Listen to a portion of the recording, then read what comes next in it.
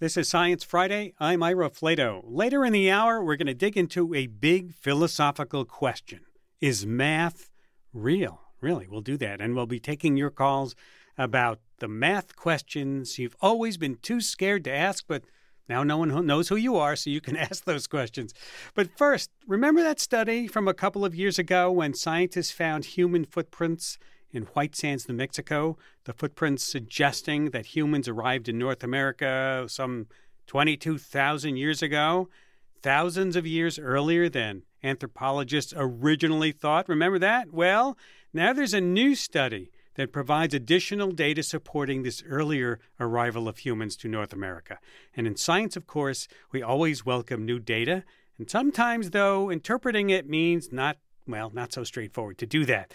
Joining me now to put this find in perspective, along with other science news of the week, is Maggie Kurth, editorial lead at Carbon Plan, based in Minneapolis, Minnesota. Maggie, welcome back to Science Friday. Hi, Ira. Thanks for having me. Nice to have you. Okay, can you parse this for us? What's in this new study about when people arrived in North America? Yeah, so this study is kind of a redo, sort of meant to appease some critics and offer a little bit more context. And the key change is that they are doing a couple of new dating techniques for these footprints.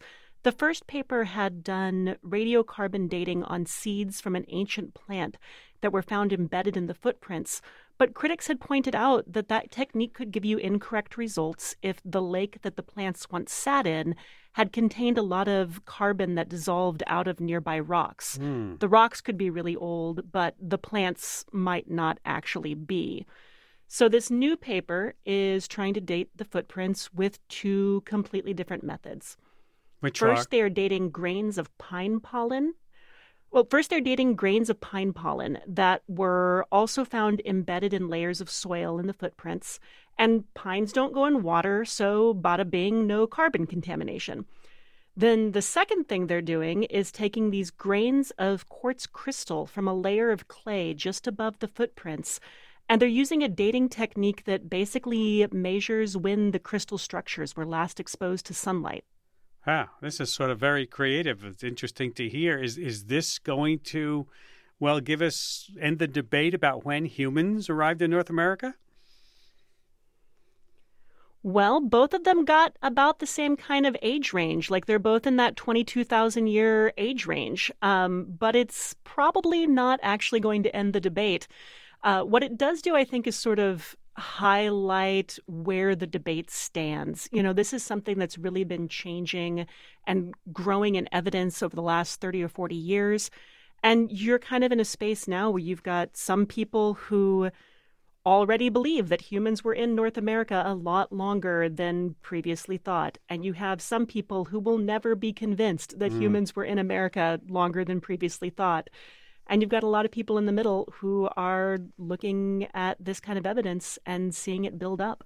Yeah, we'll wait for some more evidence to come in. And until that time does happen, let's move on to birds. Right now, we're in the midst of fall bird migration.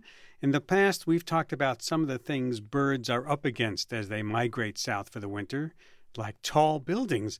But there's potentially another interesting obstacle in this bird's way.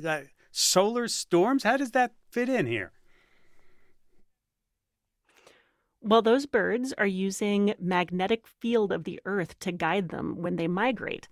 So when space weather disrupts Earth's magnetic field, you end up with the birds getting messed with a little bit as well.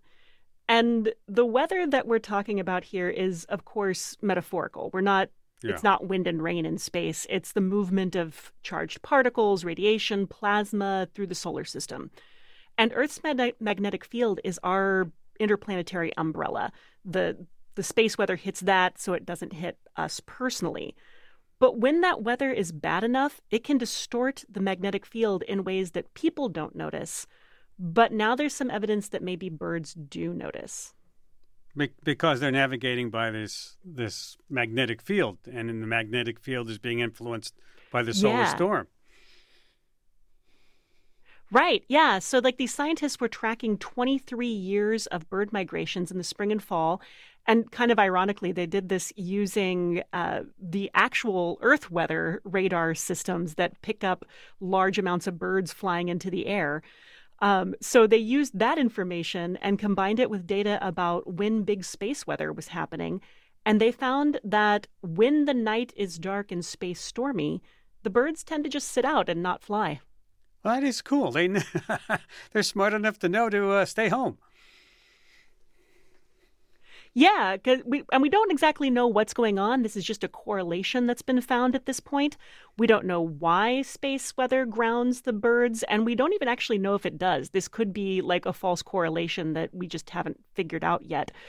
But it looks like space weather maybe plays a role in what these birds decide to do and when they decide to fly. Really cool. That's cool. Let's go from the sky down into the dirt, and I'm talking about ants. Scientists recently discovered ants that were wrapped in plastic, and I'm not talking about something you buy in the museum shop. Tell me more about what they actually found. Yeah, so obviously scientists have known for a long time about the way that plastic can affect sea life and water birds. They get all tangled up. But this is the first documented evidence of terrestrial insects getting trapped in plastic, like a kind of sci-fi substitute for amber. So these researchers were studying ants in the Canary Islands. And in the course of this other research, they found two that were tangled up in these red and black fibers that were woven around their legs and their bodies. Huh. And the fibers turned out to be plastic. These ants are still alive. The paper says they are still somehow mobile. So unlike these other situations where researchers have documented injuries or illness caused by plastic pollution in animals, it's not clear that these ants are being harmed as much as they're just being deeply inconvenienced. Ants that are being annoyed. Are they trying to, lift up their legs like we would if we're stuck in something and try to get out of it? I wonder if that's happening. I mean, I have to assume, right? Like I'm imagining a cat with like tape on its paws, like high stepping around. But, this is still a really important finding because it's documenting just how ubiquitous plastic has become in the environment. Right. We're talking about these ants in a remote pine forest on a mountain, and there's plastic there. Yeah. Let's stay in the animal kingdom for a bit longer because this next story is about how researchers successfully transplanted a pig kidney into a monkey. Now, they have done that before, but there's something significantly new here, right? Yes, yeah. So like you said, this is something that's been done before, and it's been done before because chronic kidney disease is on the rise, and Americans are seeking these new kidneys at a rate that donations just can't match. You've got 104,000 Americans on a national transplant waiting list, and 86% of them are waiting for kidneys.